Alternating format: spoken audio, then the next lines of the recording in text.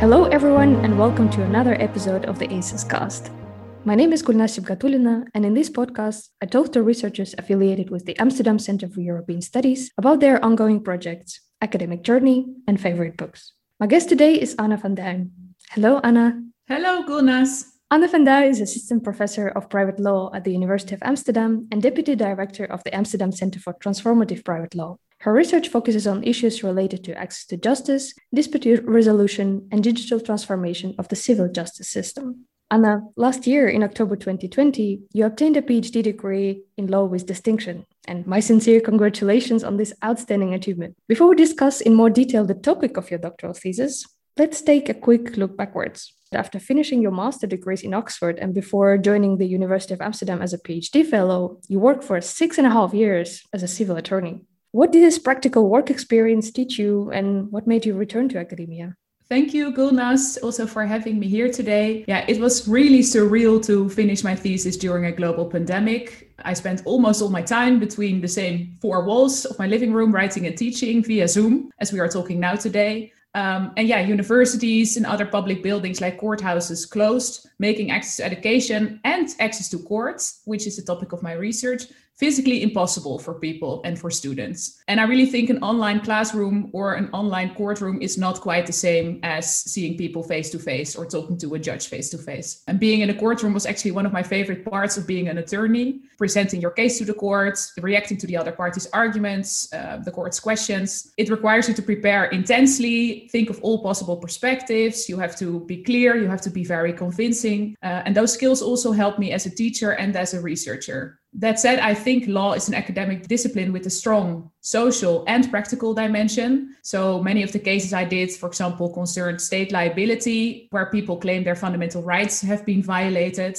And there you see that access to court is particularly important in this respect, as well as a fair hearing, that you can get a court to actually listen to your claim about your fundamental rights violation. And I still remember a case where the other party showed up without a lawyer, which clearly put her at a disadvantage as opposed to me representing my client. She did not know how to translate her position into legal arguments. And in a way, it was an inequality of arms. I've always been interested in access to justice, how people can effectuate their claims, how they can obtain a remedy for a violation of their rights. But as an attorney, you are part of the system. Like in this example of the courtroom, I could not help this person without a lawyer. So I wanted to take a step back and really look at these systemic issues from a bird's eye view. And embarking on a PhD has enabled me to do just that.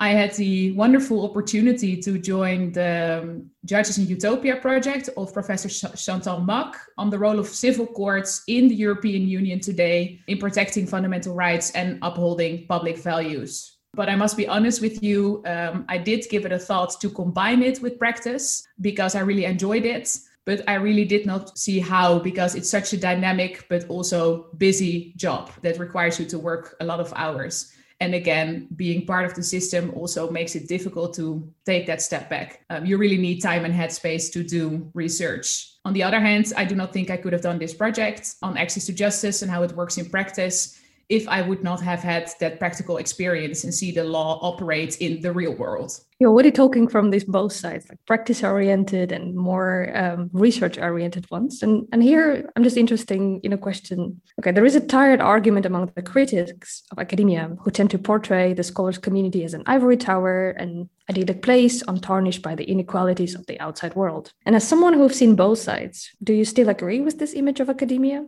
And does a scholar have a responsibility at all in taking action against social injustice? What do you think about it? Those are two very good questions that we always end up in arguments with my colleagues about, because it also touches on teaching and what is important for the students.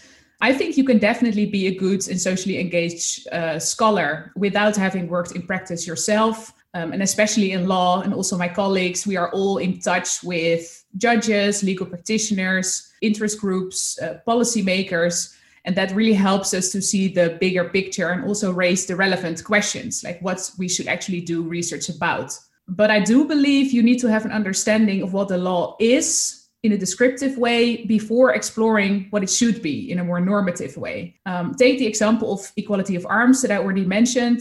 It is meant to ensure equality between the parties involved in litigation. But my research shows that in cases between consumers and professional parties, it is actually often invoked by the professional party when they don't like that the judge is actively helping the consumer, who sometimes doesn't even have a lawyer. And I'm talking here about people being sued and at risk of losing their home. So it's not just small claims or small amounts of money, but really cases involving mortgage contract where people cannot pay their mortgage. And who is the weaker party here? So who needs equality of arms? Should the judge not be allowed, or maybe even be obliged, to intervene in order to restore equality? And especially if we want to achieve social justice, as you've already mentioned. And I think those are very important questions. We really need the descriptive and empirical research to inform more normative questions. And I myself am not interested in the theory as such. I want to connect it to what is actually happening. We need to prepare our students for the real world, also because most of them will move on to become lawyers. On the other hand, I think, especially because they will become lawyers, we should also teach them to look beyond the law as just an instrument to solve practical problems, because it's also an academic discipline. They also must be able to explore the interest, considerations behind the law, between the legal norms.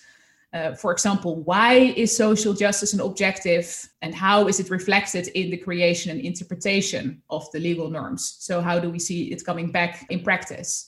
And as scholars, I think it is our job to expose gaps and tensions in the system and challenges and opportunities that we see. And if that is what you mean by taking action, then yes, I think that is our responsibility. Law is constantly changing. We have to map those transformations and we have to point out their effects. It may be harder to see those effects when you are in the system. So perhaps it's good that we are outsiders. I already mentioned that as being an important driver for me to go back to academia. And that said, I am an observer rather than an activist. I prefer to reflect rather than to impose my opinion. So I hope that makes me both a good academic and a good teacher, to try to see both sides, as you mentioned. But it does not put me in an ivory tower.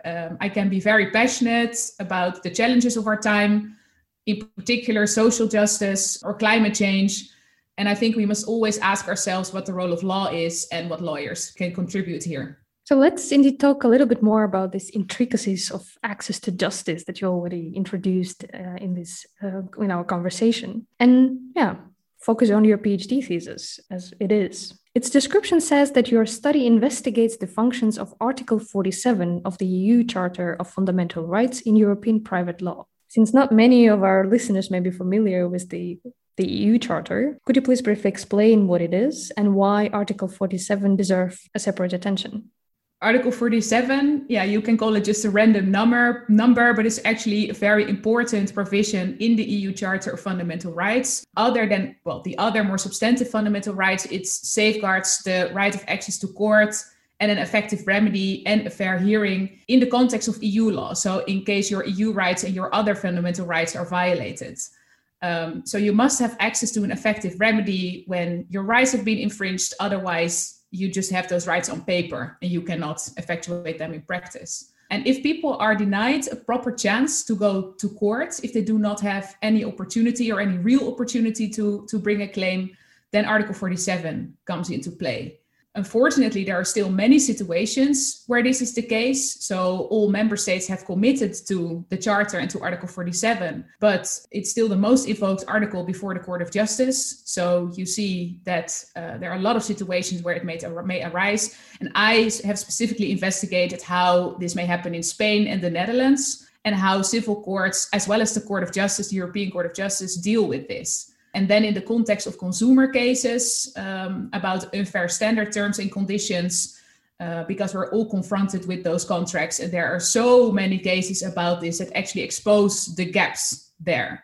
And you can think about disproportionately high interest rates, for example, in the mortgage contracts that I mentioned, short time limits that make it impossible to actually, think about the defense you want to raise or hire a lawyer, or arbitration clauses that have been very controversial because they exclude people's rights to go to court, a public place. And consumer law is actually very important because we act in our capacity as consumers on a day-to-day basis. We are all consumers every day. And EU law grants us rights vis-a-vis the traders that we enter into contracts with. But what happens if the trader does not respect our rights? And my research shows that it cannot be taken for granted that if that happens, effective judicial protection is always available and accessible. So for instance, in Spain, many people were unjustly evicted from their homes in the wake of the financial crisis. And at first, courts could do nothing to stop this. There was simply no procedural tool available for them to intervene. And then the European Court of Justice in Luxembourg held that they should at least be able to check whether there were any unfair terms and conditions in the mortgage contract that were the basis of those claims, the basis for that eviction. So there you see it's very important that there should be court intervention. Costs are another issue. So if hiring a lawyer is mandatory, for example, and people run the risk of having to pay also not only their own lawyer, but also the other party's lawyer's fees when they lose, they may be deterred from going to court entirely and defending their rights. So they may actually not bring up a defense, which is very problematic if they otherwise would have done so. Talking about an ivory tower, what my research does reveal is that, in my view, at least, the European courts can sometimes be accused of sitting in one because they do not really provide sufficient guidance to national courts on how to apply Article 47 in these cases. So the cases about real people with real life problems. So it all tends to be a little bit too general for national courts to apply this in practice. That's why I did look at the national courts, and it was really interesting to see the differences between Spain and the Netherlands in that respect and how they approach fundamental rights. So in Spain, constitutional language is much more ingrained in judicial reasoning. But on the other hand, some courts do actually use it to justify rigid principles rather than go for the way that would enhance consumer protection without actually considering how it affects consumer protection. In the Netherlands, that seems to go better. The rules appear to be less restrictive. Courts find ways to achieve those objectives of consumer protection of at least the EU rights. But on the other hand, the systemic issues like costs, the one that I mentioned as an example, may remain hidden because there is no reference to Article 47. And if that reference would be there, that's what I argue at least, it could contribute to the visibility of fundamental rights issues, and it may function as a signal in that respect. So I really make a call for courts to, also national courts, to be more explicit about how they protect these fundamental rights. I know that you continue doing research, and recently a thematic research grant was awarded to you for a project on Europe's role in the removal and regulation of harmful content. How does this project relate to your research on access to justice and fundamental rights? Yes, it is indeed a project about harmful online content, which unfortunately many people are confronted with today. And it is an interdisciplinary project that I work together with colleagues at the Institute for Information Law, Naomi Appelman, and the Amsterdam School of Communication Research, Brahim Zarouali, who is an assistant professor there. And we focus on the experiences of internet users who have been confronted with harmful content, such as cyberbullying, the publication of credit card details, other sensitive personal information, or the dissemination of sexual images without consent. And those are just a few examples of how online content can affect people's private lives and may have a deep impact on them. It proves to be very difficult to have such content removed quickly, and we want to find out why. A previous study we did for the Dutch government suggests that, unlike the government was hoping or expecting, there is not a single remedy that would solve all issues, not a single procedure, because there's always a trade-off between the need for speed on the one hand and the need for safeguards on the other. So what we would like to do with the funding is conduct a survey on people's perceptions of problems and obstacles in taking down harmful content, which is closely related to access to justice on the one hand, as well as content moderation and the freedom of expression online on the other. And in other words, it's really about the operationalization of fundamental rights in practice. We explicitly look at access to justice in the broad sense. So not only access to court, but also the availability of information, out-of-court procedures. And an example of such an out-of-court procedure is Facebook's tool to report inappropriate, abusive content. And then the question that arises, or one of the questions that arises, is what if Facebook decides, for example, not to remove the content, or vice versa? What if it removes the content all too easily? Then the freedom of speech becomes at peril. And it's also a very topical issue because platform regulation is at the center of the European debate right now on the so-called Digital Services Act, the DSA.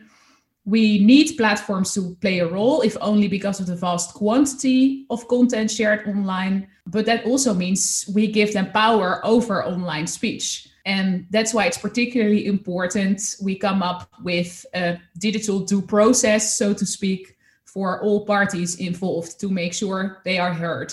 So how are you dealing with this controversial issue of indeed, on the one hand, defending the rights of the weak? And here I'm thinking of, platforms like Stop Online Shaming, SOS in the Netherlands, that indeed stands up for example, the victims of online harassment, of online bullying. And on the one hand, they do have cases that focus on revenge porn. That is indeed very obvious and easy to say that indeed you have to defend the weak. But at the same time, they have cases, for example, on doctors who were added into the blacklist. There it becomes a bit more tricky. So where do you draw this line of protecting the rights and curbing the freedom of speech? There is really no general answer to that because it's a very difficult balance between, on the one hand, respecting the freedom of expression and also the freedom of information. For example, the doctor's case that you mentioned. And on the other hand, the right to private life. And my angle would be that at least there should always be an entity, preferably a court, but because of all the obstacles for access to courts, at least an entity that is able to decide quickly and thoroughly, there you already see attention, but to establish the unlawfulness, to strike that balance actually. And I do not think it's a good idea to leave that entirely up to platforms, at least not without any form of external control. I'm also skeptical about, for example, online dispute resolution systems replacing courts entirely, but barriers to access to justice are a real issue. And you mentioned the Stop Online Shaming Foundation in the Netherlands that represents victims in a specific collective action, victims of the sharing of naked pictures without their consent on a website called vagina.nl, where girls are secretly filmed in the changing rooms of H&M, for example, on the beach or in the shower by their ex, where it's really easy to say, yes, this is unlawful, but they still do not manage to achieve takedown and stay down. So a civil society organization needs to act on their behalf and bring those collective proceedings to combat practices like these. So I think this is a very important example of how we need mechanisms to defend and represent victims, step one. And step two, an independent entity that can actually provide a due process to all the parties involved and strike this balance between the different and conflicting fundamental rights at stake. Recently, also, I know you joined the Digital Legal Lab, an inter-university research center on law and digital technologies. So does this lab also focus on somehow solving these kind of problems? And what's your role in this initiative? Yes, definitely. So I'm part of the research initiative, Digital Transformation of Decision Making, which focuses on the shift from human to automated decision making and the way it affects society, democratic processes, and the rule of law. And my colleagues from the Institute for Information Law are the ones who substantively look at the freedom of expression and the freedom of information. And I provide the access to justice perspective, so the procedural perspective, so to speak. And those are all fundamental rights at play that we try to accommodate in our study. The online environment mirrors the real world to a large extent, but it also brings about new challenges and new opportunities. And this will have a profound impact on the way law, but also civil justice is delivered in the future, or it's already taking place now, actually. And I will give two examples. So first, in line with our project on harmful online content, people are confronted with a wide variety of internet services that are all regulated differently, with a wide variety of types of content, which makes the legal landscape particularly difficult to navigate. So we need to map all these different categories and see how people can navigate them. And moreover, the open and decentralized structure of the internet and online communication in general makes it possible to hide behind anonymity or across borders in another jurisdiction. So how then, as a victim, are you supposed to identify the party to address in the first place? What is the role of platforms and hosting providers as intermediaries, which is a very broad question, but we really look at it in the context of content moderation, and then even more specifically, notice and takedown procedures, as they called. So the procedures they have to have in place for people to actually have an opportunity to have the content removed. So that's the first example where you see all these questions coming up in relation to digitization, actually, of civil justice. And a second example is the emergence of, I already mentioned it, but online dispute resolution systems in the light of the growth of e-commerce. So, for example, online marketplaces like Amazon and eBay, and especially in times of COVID, with not only public buildings being closed, but also shops, there was an extreme rise in e-commerce and packages being delivered to people's houses. What if something goes wrong? Then ODR, online dispute resolution, can provide a fast and cheap solution, especially in cross-border cases if you order something from abroad. But the question here again is how digital due process can be ensured in a transparent manner. Do we actually know what's going on? Who is taking the decisions there? On what basis the decisions are being taken? How the procedure goes? And you may say it's not important to people, like as long as I get my money back. But if you take a step back, then it is actually very important that there are control mechanisms and safeguards in place. Because access to justice does not only entail access, it also entails justice with due regard to the position of the parties involved and all other interested stakes. For example, consumer protection. We've already talked about it today, but that really takes us back to my PhD thesis, which will be published this year by Intersentia. But where I examine the role of courts in all this and how we can protect those public values.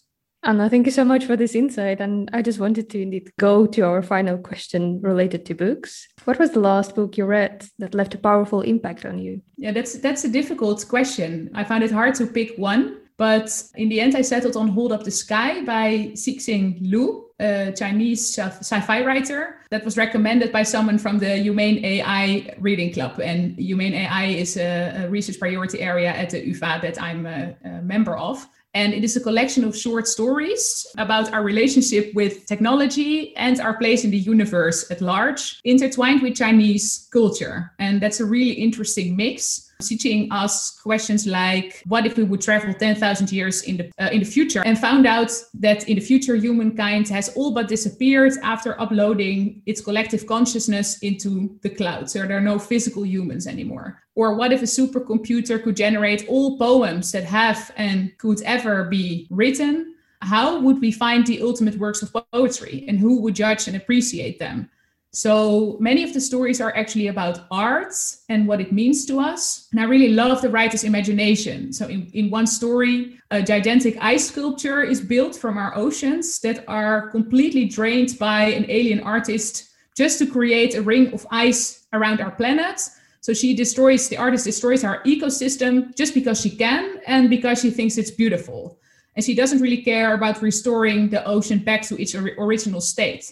And humankind has to put all their efforts into taking the blocks of ocean down, and bring them back to our planet. And I volunteered for the Ocean Cleanup, a non-profit organization, a couple of years ago. And it's a project that started in 2012 to do something about the plastic soup. And I really see parallels here with the story of Cixin Liu, because back then no one really cared, but there is a growing awareness that we're all in this together. And I really hope we will become more conscious about our surroundings, because no matter how much I love dystopian novels, I do not want to end up living in one. So this is one of my favorite stories from the book. And another one that shows, on the one hand, how insignificant we are in the wider universe, but also how important and what we can do if we work together as a species. There's a story called The Village Teacher, which of course I also like because I'm a teacher myself. But they're an intergalactic war, which sounds a bit random, but it makes perfect sense in the context of the story. An alien spaceship comes to destroy our planet, but before doing so, they actually want to carry out a civilization test to establish whether there is intelligent life. And if there is, they will not destroy Earth because it's unethical. And they make a 4-dimensional scan of Earth and pick some random inhabitants to question them. And those random inhabitants turn out to be Chinese school children who, thanks to their dedicated teacher, and also lucky for all of us, are able to answer the questions in the end. And to me, this shows not only the importance of education, but also how ridiculous it is to focus on the differences between people rather than on sharing insights. In a way, you could even see this, I think, as a plea for open access, where everyone has access to all knowledge, or at least the opportunity to get access to that knowledge. Sounds like an amazing book.